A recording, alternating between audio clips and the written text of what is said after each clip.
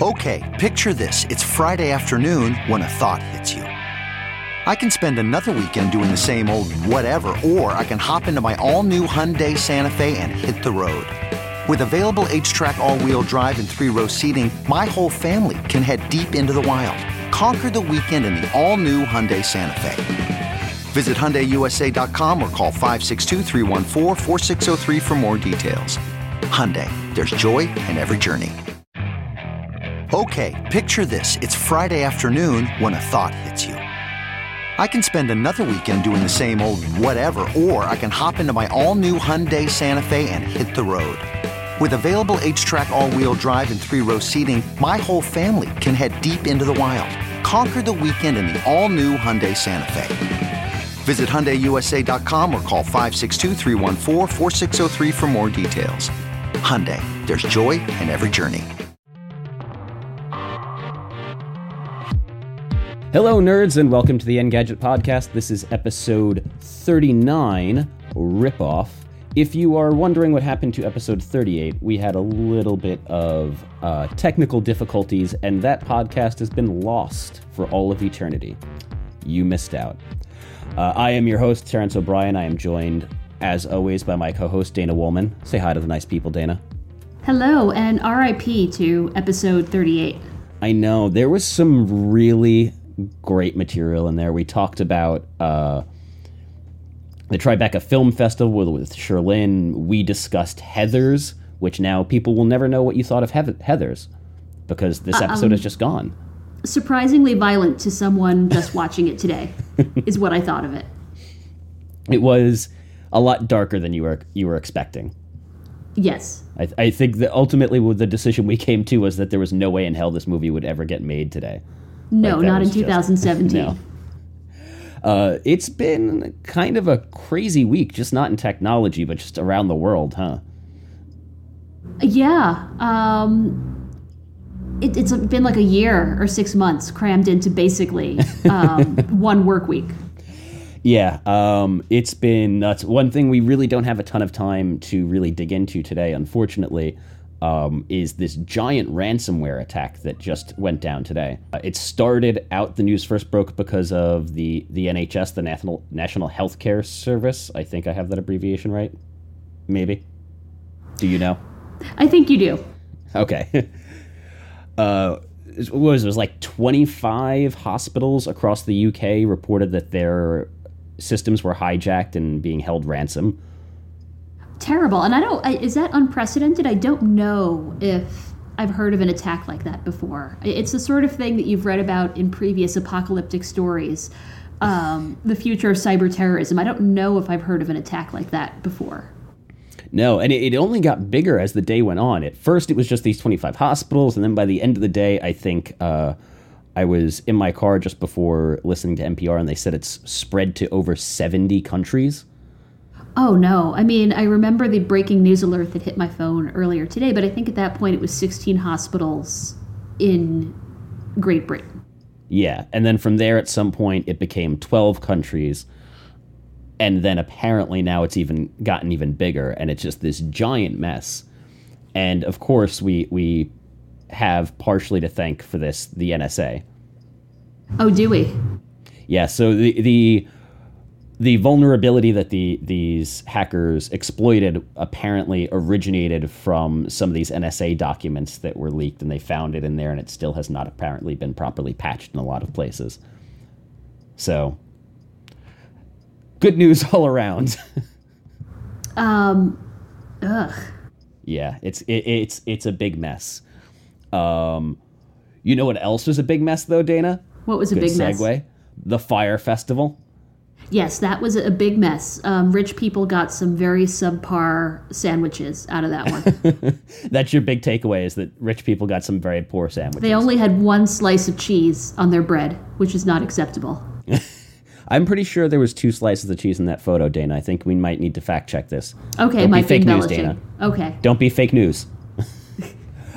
So I sat down and I talked with Edgar Alvarez, one of our excellent reporters who wrote a piece about it this week. And he talked to somebody who was at the festival. He tried to talk to the FTC because there's all sorts of regulatory stuff that was ruined. So he had some interesting things to say. Edgar Alvarez, my friend, you wrote a pretty interesting story this week, all about Fire Festival, right? Oh yeah, that Fire Festival. There's so much going on around that it's like just kind of hard to kind of, So why don't we take a step back? Compress that. Yeah, let's take a step back. For those who have been living under a rock for the last, I don't know, couple of weeks at least, what is or was the Fire Festival? So the Fire Festival was billed as the cultural experience of a decade, or a cultural experience of the decade, and it was kind of supposed to be the Coachella in the Bahamas, but it ended up being the opposite of that.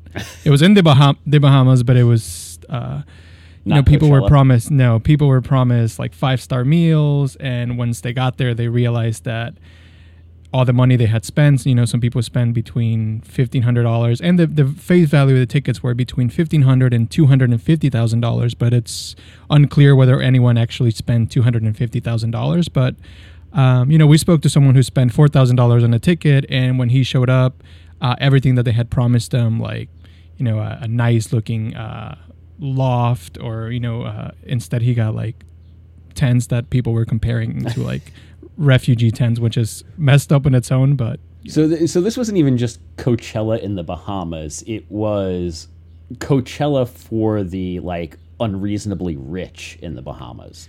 Yes, and the I think the problem and the reason why we cover this for us is because a lot of the hype behind this festival was created by Instagram influencers, especially like supermodels like Kendall Jenner, that's Kim Kardashian's half sister, for those of you who don't know, and then other supermodels like her, and they were, they spent a lot, or they were paid to promote this event on their Instagram accounts, and that they were giving like codes for people to redeem and stuff, but they never once disclosed that they were paid to do so. So people who bought tickets for this event assumed that when they showed up to the Fire Festival, they were going to be interacting with like Kendall Jenner and all these other people, and they weren't even there to begin with. So, all right. So before we get a little bit farther down that rabbit hole about the influencers and what they had to do with the organizers of the Fire Fest, I forget the one guy's name. It was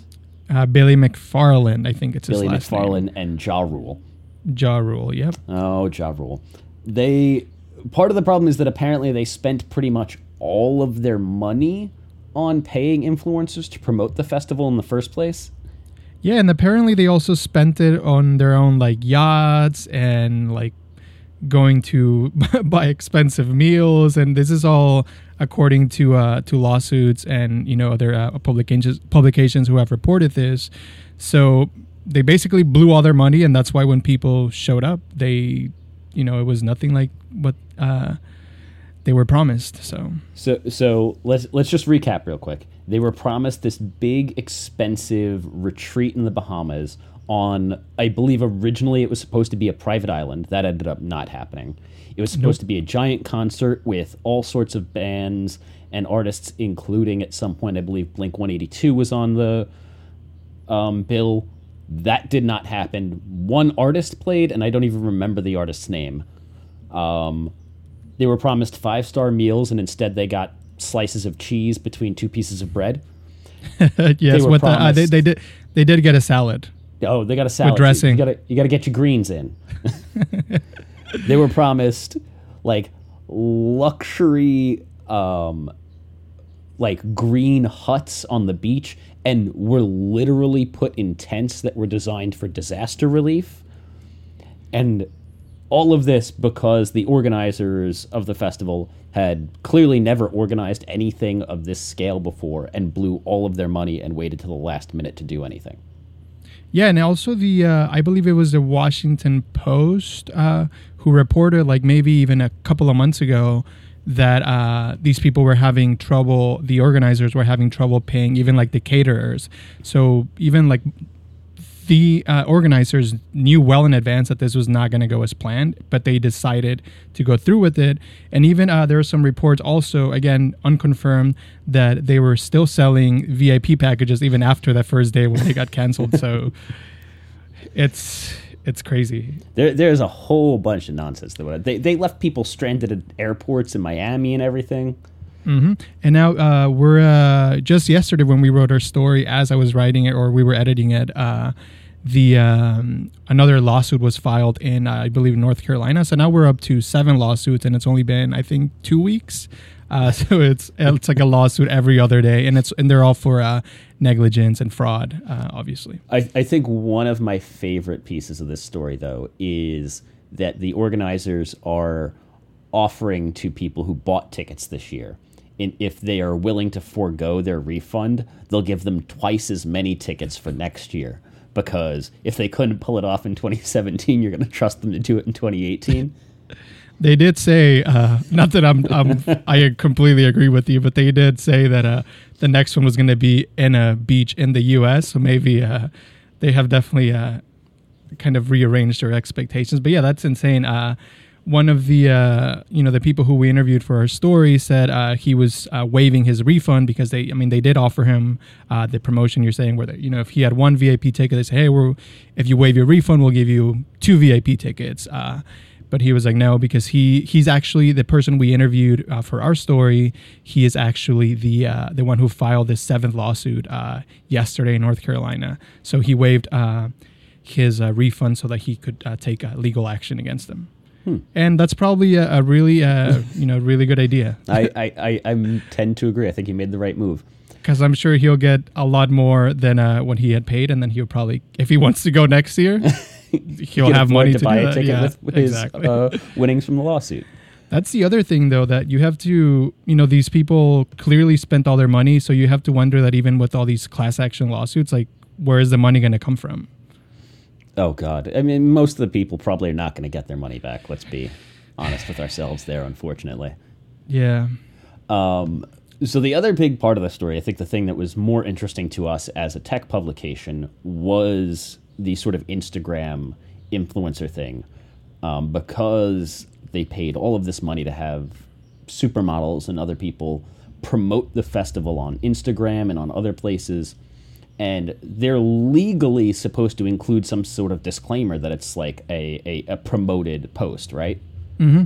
Yeah, the FTC has pretty clear guidelines that when it's a sponsored post, if it's Kendall Jenner or Kim Kardashian or anybody who has millions of followers on Instagram or Twitter or any of these social platforms, has to, if it's a paid advertisement, they have to do like hashtag ad or say sponsored post. They have to make it pretty clear. The problem is that these influencers just simply don't follow the guidelines. So a lot of the people who, look up to these influencers or these personalities, they think that they don't realize that it's a paid advertisement, that they're being served a paid advertisement.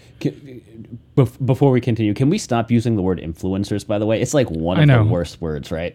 We could agree on that. That is what I was reading a story when I was doing my research, and one of the authors was, I think he said something like influenced by influencer, and he was like, this is the worst thing I've ever written in my life. And I was like, yeah, but it's not just everybody, and the thing is, like, what else could you call them? There's celebrities with social media followings. Yeah. And I guess the term influencer came from not like these big celebrities, but also like these other people who are not celebrities, but they have like millions, if not, or like thousands of followers on like Instagram and stuff. Who like, well, wouldn't they be celebrities? They're just Instagram celebrities as opposed to traditional celebrities.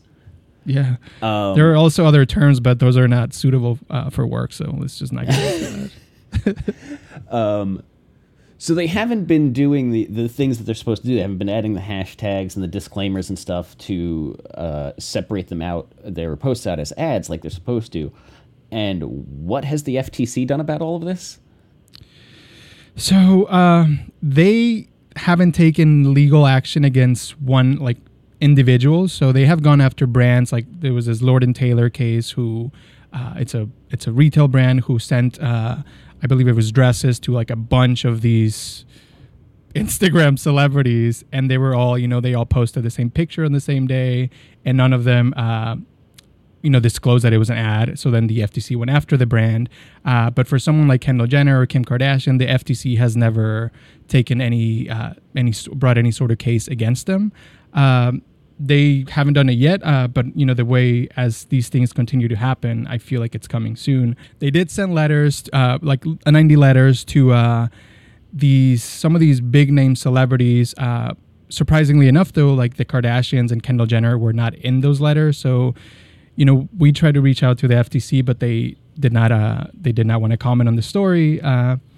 So the FTC says, when we contacted them, they said, they pointed us to their guidelines, which again, the guidelines are pretty clear. It's just the influencers or these Instagram celebrities are not following them. So the next obvious step you think would be to bring cases against these individuals. But whether that's going to happen, that's still to be determined.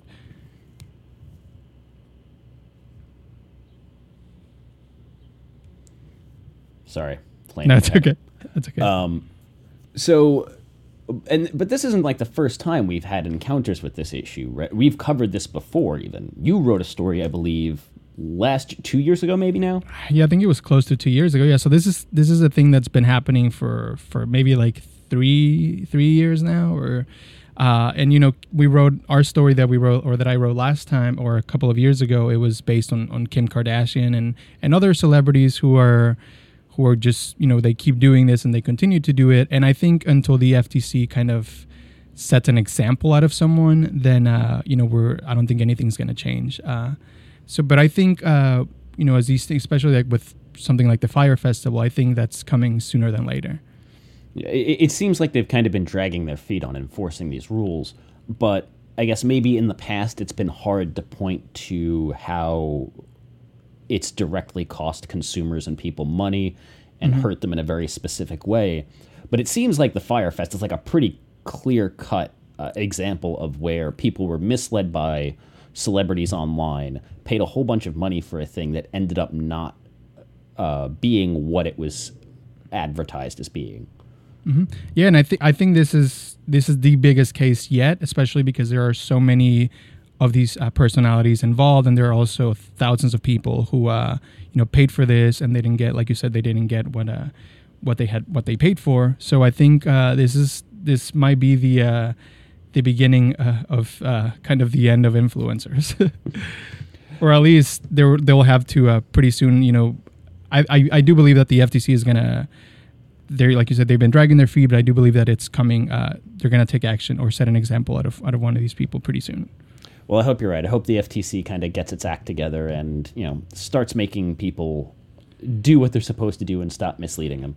Yeah, and the other thing we have to remember is that this is all relatively new, right? I mean, even though we were talking about that this has been happening for 3 years, it's still relatively new. So I would imagine that it takes kind of time to try to figure out how to tackle this the right way without kind of violating like free speech and stuff like that. But all it's something that we have to remember that this is all relatively new, but now with something like the Fire Festival, I think it's the government is never known for being quick to catch on to new technology and adapting to the way things work. This is better true. or worse. This is true. All right, so thank you, Edgar. Everybody should go read that really fascinating piece about the Fire Festival. It's some really excellent reporting. So thank you again, and Edgar, I will see you later in the office. Yeah, thank you. And just for the people out there, don't believe everything you see on Instagram. In fact, don't believe anything you see on Instagram. That is true. Cool, man. Well, so it's interesting to see the FTC move a little more aggressively on cases like this. Our previous reporting actually suggested that the Federal Trade Commission, although it had rules, didn't seem to be enforcing them very strenuously.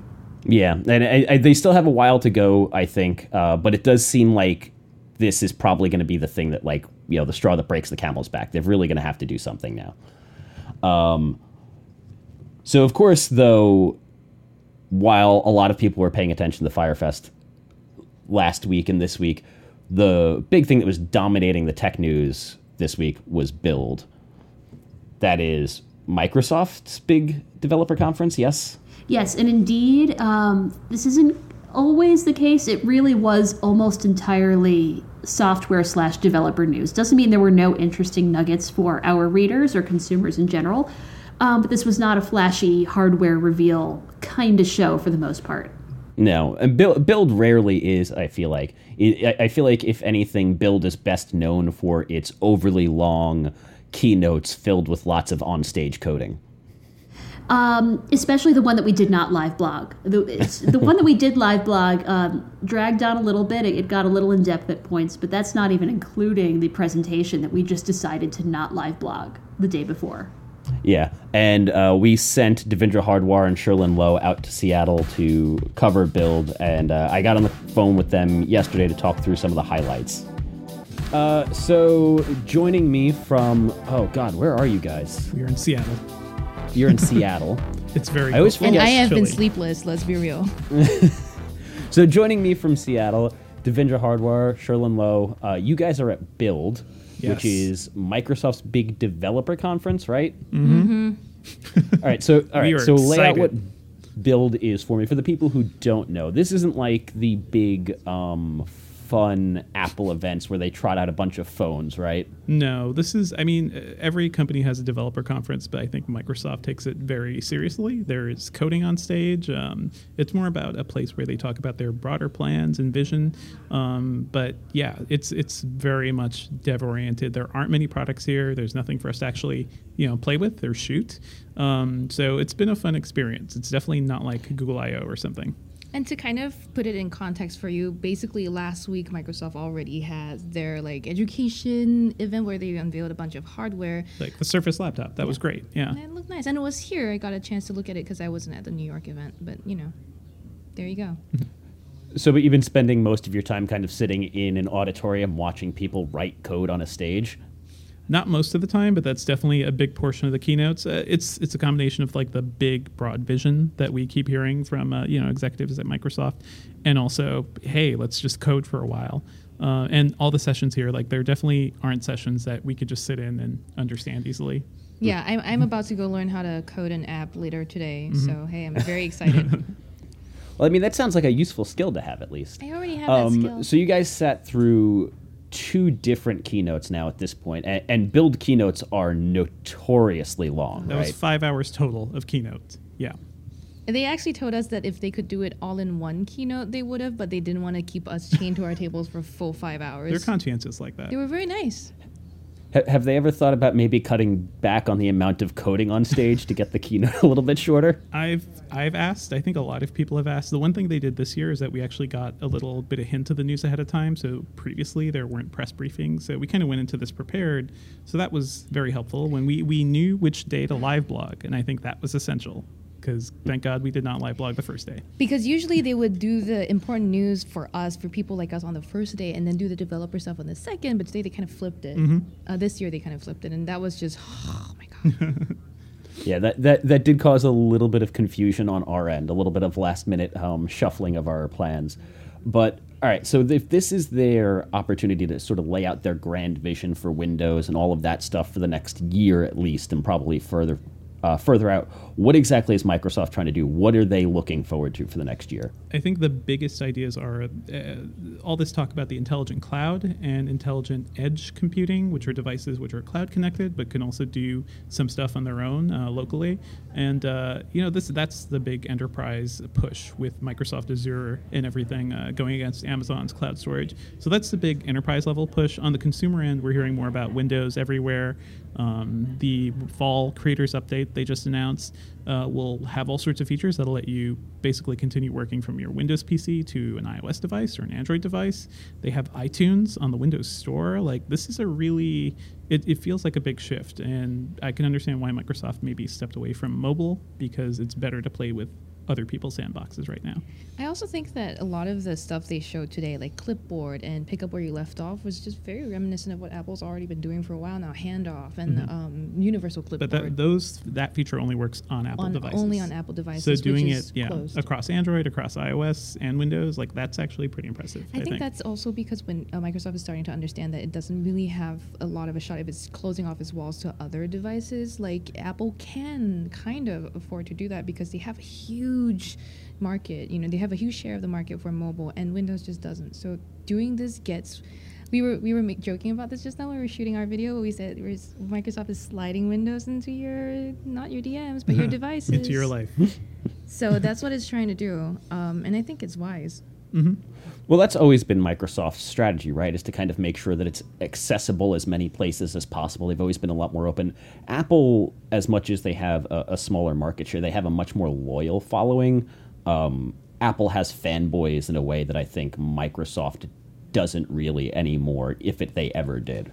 I mean, I think we're surrounded by the Microsoft fanboys right now. I remember one year when I was live blogging Build, and maybe I was a little too snarky in how dull the keynote was. People were after me, so you don't hear them, but there are definitely fanboys out there. Apple's in a weird place too, right? Because so many people complained about their most recent hardware and their computers, and then you see something like the Surface laptop, which is basically just a refined version of what Apple was doing for a while, but looks so much better than what we're seeing from Apple. It feels like we're in a topsy-turvy world right now. So just take a quick step back and talk about the this universal clipboard thing, because this was one of the few things actually during an extraordinarily long and, if I'm being brutally honest, kind of boring keynote that this actually was only caught 90 my minutes. attention. Yeah. Yesterday's was 2.5 hours. You dropped out halfway through yesterday's keynote, and we had to sit through all of it, Terrence, so don't even complain.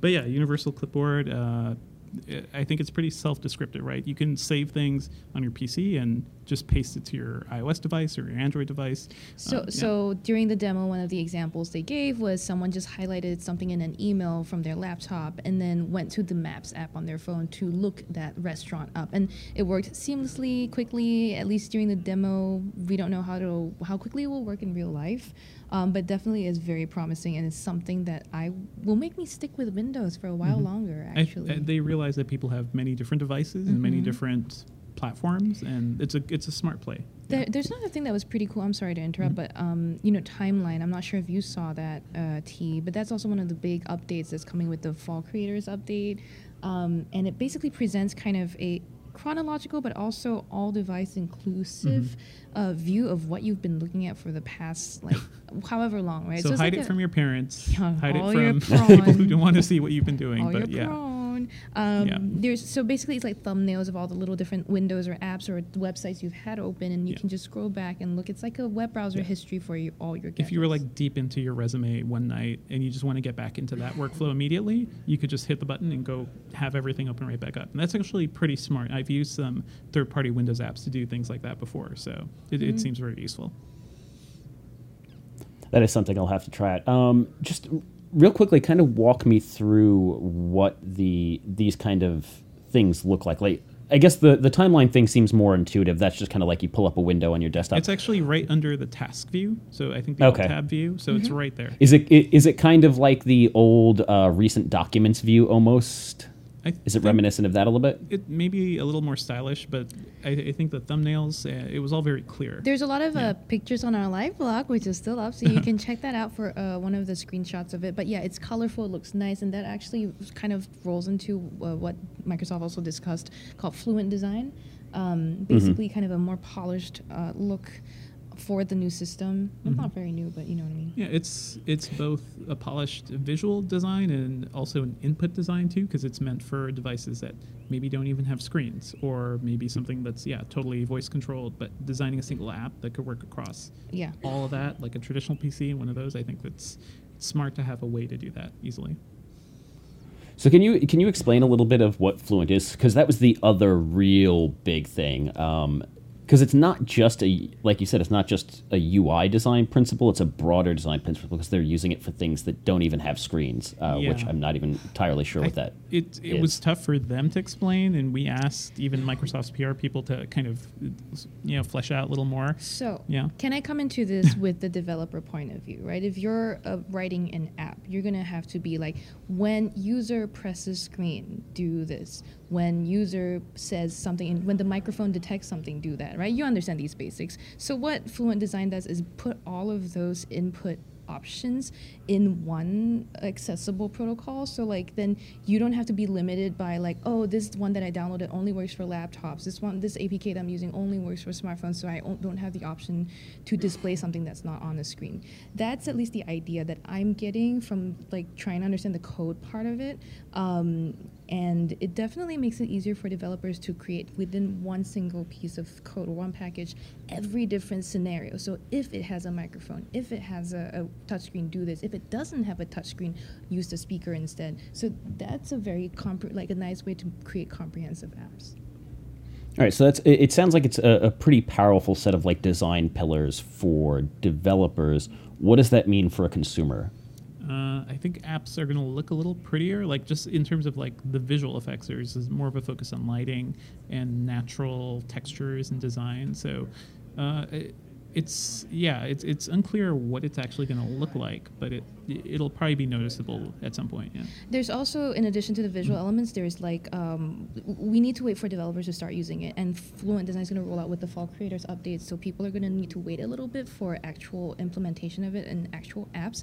But the idea is that over several years, or maybe over a year or so, you're starting to see apps that Windows apps that can work on other devices, and therefore gadgets that are running Windows OS or a version of it, and that would be pretty cool. The one last thing I did kind of want to touch on real quick and ask you guys about is, I feel like for the better part of a decade now, we've been kind of talking about the death of the operating system in many ways. There was, all of the buzz about Web 2.0 and we're going to all use web apps, and that never really happened. But today, Microsoft kind of announced that they're essentially putting really bare bones versions of Linux in their app store that you can run like apps on your Windows desktop, which seems sort of an odd thing to try and wrap your head around. It's unless you're a developer, right? Developers often have to jump between virtual machines and into different environments to test out their software or whatever they're building. So that's definitely not something for normal consumers. But I think the idea that the operating system is dead is clearly not true, at least the way Microsoft is building the operating system right now, right? Because it's not just Windows, it is Windows in the cloud. It's all this stuff that's going to be running on an Android device or an iOS device. So the whole idea of the Windows graph, right? Using your credentials to log in and connect all of this. Maybe the OS is like a standalone desktop environment, may be dead, but at least for Microsoft, it's kind of spreading everywhere. So I wouldn't say the OS is dead, right?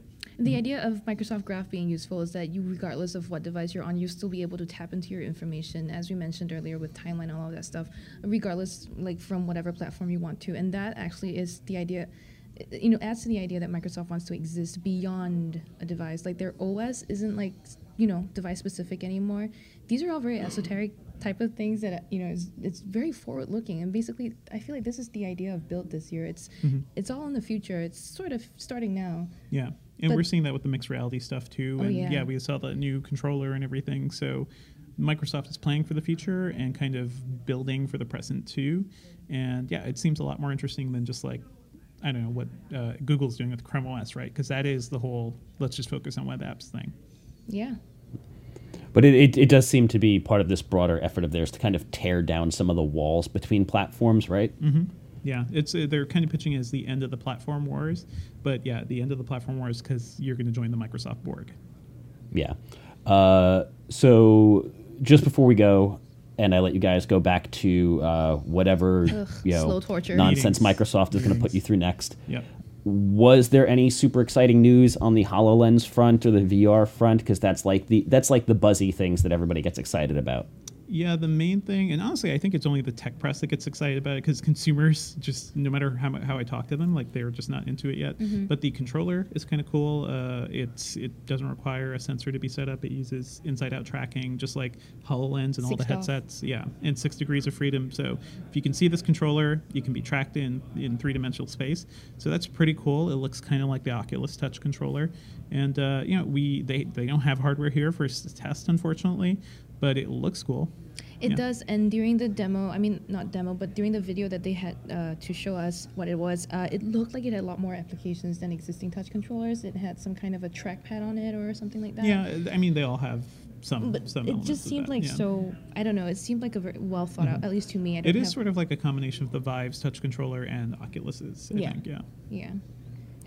Seemed a little bit more polished than you were expecting. Mm-hmm. I think they well, designed for something and that we built it. haven't seen in person, yeah, it's pretty polished in concept, yeah. Yeah, and it sounds like it's going to be just a $100 addition to the Acer VR headset, so it's going to be Right. a $399 bundle this holiday season. So And good $299 pricing. just for the dev kit headset alone. Yeah. That's something that they also announced here. So yeah, Sherlyn Devindra, thank you for joining me. Safe travels, have a safe flight, and we'll see you back in New York in, I don't know, a couple of days. All right, thanks. No, don't want to. Bye. I feel very bad for them having suffered through 2 days, basically, of 3-hour coding presentations. But, you know, that's part of the job. Devindra, I thought, did a fine job paying attention in the live blog, adding context. The people didn't see how slap happy and goofy Sherlyn became that day after a long day of just endless coverage. But I guess slap happy is better than miserable. Yeah. So it's time to kind of bring the show to a close, do the wind down. And this is where we've been doing this ongoing project that, for the time being, we're calling Dana Gets Culture. In which We're open to other suggestions, though. we're open to other suggestions. Yes, please. That was one of the things that is now was lost with this last episode. Is we need a title for the segment, so people should tweet at us or hit us up on Facebook or email us or whatever, and just come up with good titles for this segment. And the basic premise here is that, for whatever reason, Dana Woolman did not watch a lot of movies growing up, and she has missed out on 20-something years of very important pop culture. Because I was too busy watching, like, Mrs. Doubtfire over and over again. So, if it stars Arnold Schwarzenegger, she's probably seen it. Not necessarily. Not necessarily. If it was Kindergarten Cop, she's seen it. Yes. And you've seen Monty Python, Yes. and as we now know, you've seen Mrs. Doubtfire. But there's a whole host of classic movies you had not seen. And so Over through the 100 on our list. Yeah. We have a list we're working from, and we are open to suggestions from other people as well. We've compiled this list, and through the magic of streaming, because you have this giant library of movies at your fingertips, we're slowly giving you the film education you so desperately need, Dana. And using 2017 technology, I am live tweeting each week. Yes, and you should tune in for her live tweets. I know it's not on any sort of regular schedule. You just have to follow Dana on Twitter, and when you see her say tonight's movie, you know to tune in because it's going to be a great night. So far we've done Jurassic Park, Jaws, Little Shop of Horrors. Little Shop of Horrors, Heathers, and this week your assignment was... Caddyshack. I cannot believe, by the way, you have never seen Caddyshack. This was one of the ones that really blew my mind. I hadn't seen Caddyshack, and I don't think I had seen any Rodney Dangerfield movie. How is that possible? I don't know, but he's the best. Yes, he is. The opening minutes of Caddyshack, I didn't think I would enjoy it at first. At first, I thought it was going to be this really dated, generic 80s movie. But then Rodney Dangerfield enters with his bulging eyes and his Technicolor outfits, and he just makes the whole movie. Yeah, he is. It is, to be fair, dated, but it is like an exemplary sort of example of like that style of movie. That's like ridiculous 80s comedy, and that's Rodney Dangerfield at his best. And he's so charismatic. He like pops off that screen. You can't help but love him. He's definitely the best. I wasn't initially sold on young Bill Murray as the creepy groundskeeper, but he won me over by the end. I actually came to think that he was a little underused in the movie. Oh, he is terribly underused. But I think that's actually one of the things that makes it's such a strong performance is they dole him out in little bits and pieces, and so you're left wanting more. You never get tired of him. Pretty much, yeah.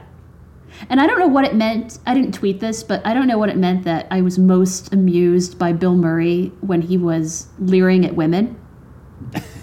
I don't really know what to make of that, but that you were very amused by his weird sort of dated creepiness. Yeah. The other thing, I laughed out loud a few times, but there was one moment where I was laughing out loud at the, whatchamacallit, synchronized swimmers, and I didn't even know why I was laughing. You're not entirely sure what was funny about No. it, but you were laughing anyway. Yeah. There's so much good stuff too. So what is your favorite part of the movie? What was the thing that like jumped out to you and you're like, this is the thing that I'm going to carry with me forever? Rodney Dangerfield, and specifically the parts of the movie where there are a couple scenes where Rodney Dangerfield is dancing. You cannot beat Rodney Dangerfield dancing. That is pretty good. I mean, Rodney Dangerfield really does steal the show, and him dancing is amazing. I'm gonna have to say though that the Dalai Lama speech that Bill Murray gives repeatedly, like that's the thing that always stuck with me. That's like a cultural touchstone. That's my reference point for that movie. So, you've enjoyed all of your movies so far. Yes. Are you going to give me one that I don't enjoy? Well, I feel like we need something a little bit different. We've basically given you a pair of monster movies, right? Mm-hmm. And then we gave you 2 dark comedies, although I might argue that Heathers isn't really a comedy. It's billed as a dark comedy, though. It is billed as one, but it's not very funny, is it?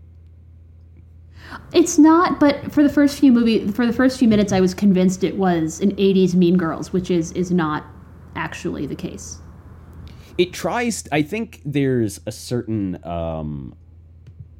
shared DNA between those two movies. Like, there's definitely a similarity. Like, Mean Girls is clearly partially inspired by Heathers, but yeah, they're very different at the end. Mean Girls is legitimately funny and like amazing. Heathers is weird and a little bit too violent, I think.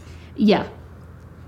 And then to lighten things up after that, we went with Caddyshack. So we've had lighthearted, fun ridiculousness. I feel like now we need to do something a little bit more highbrow. What do you think? Okay.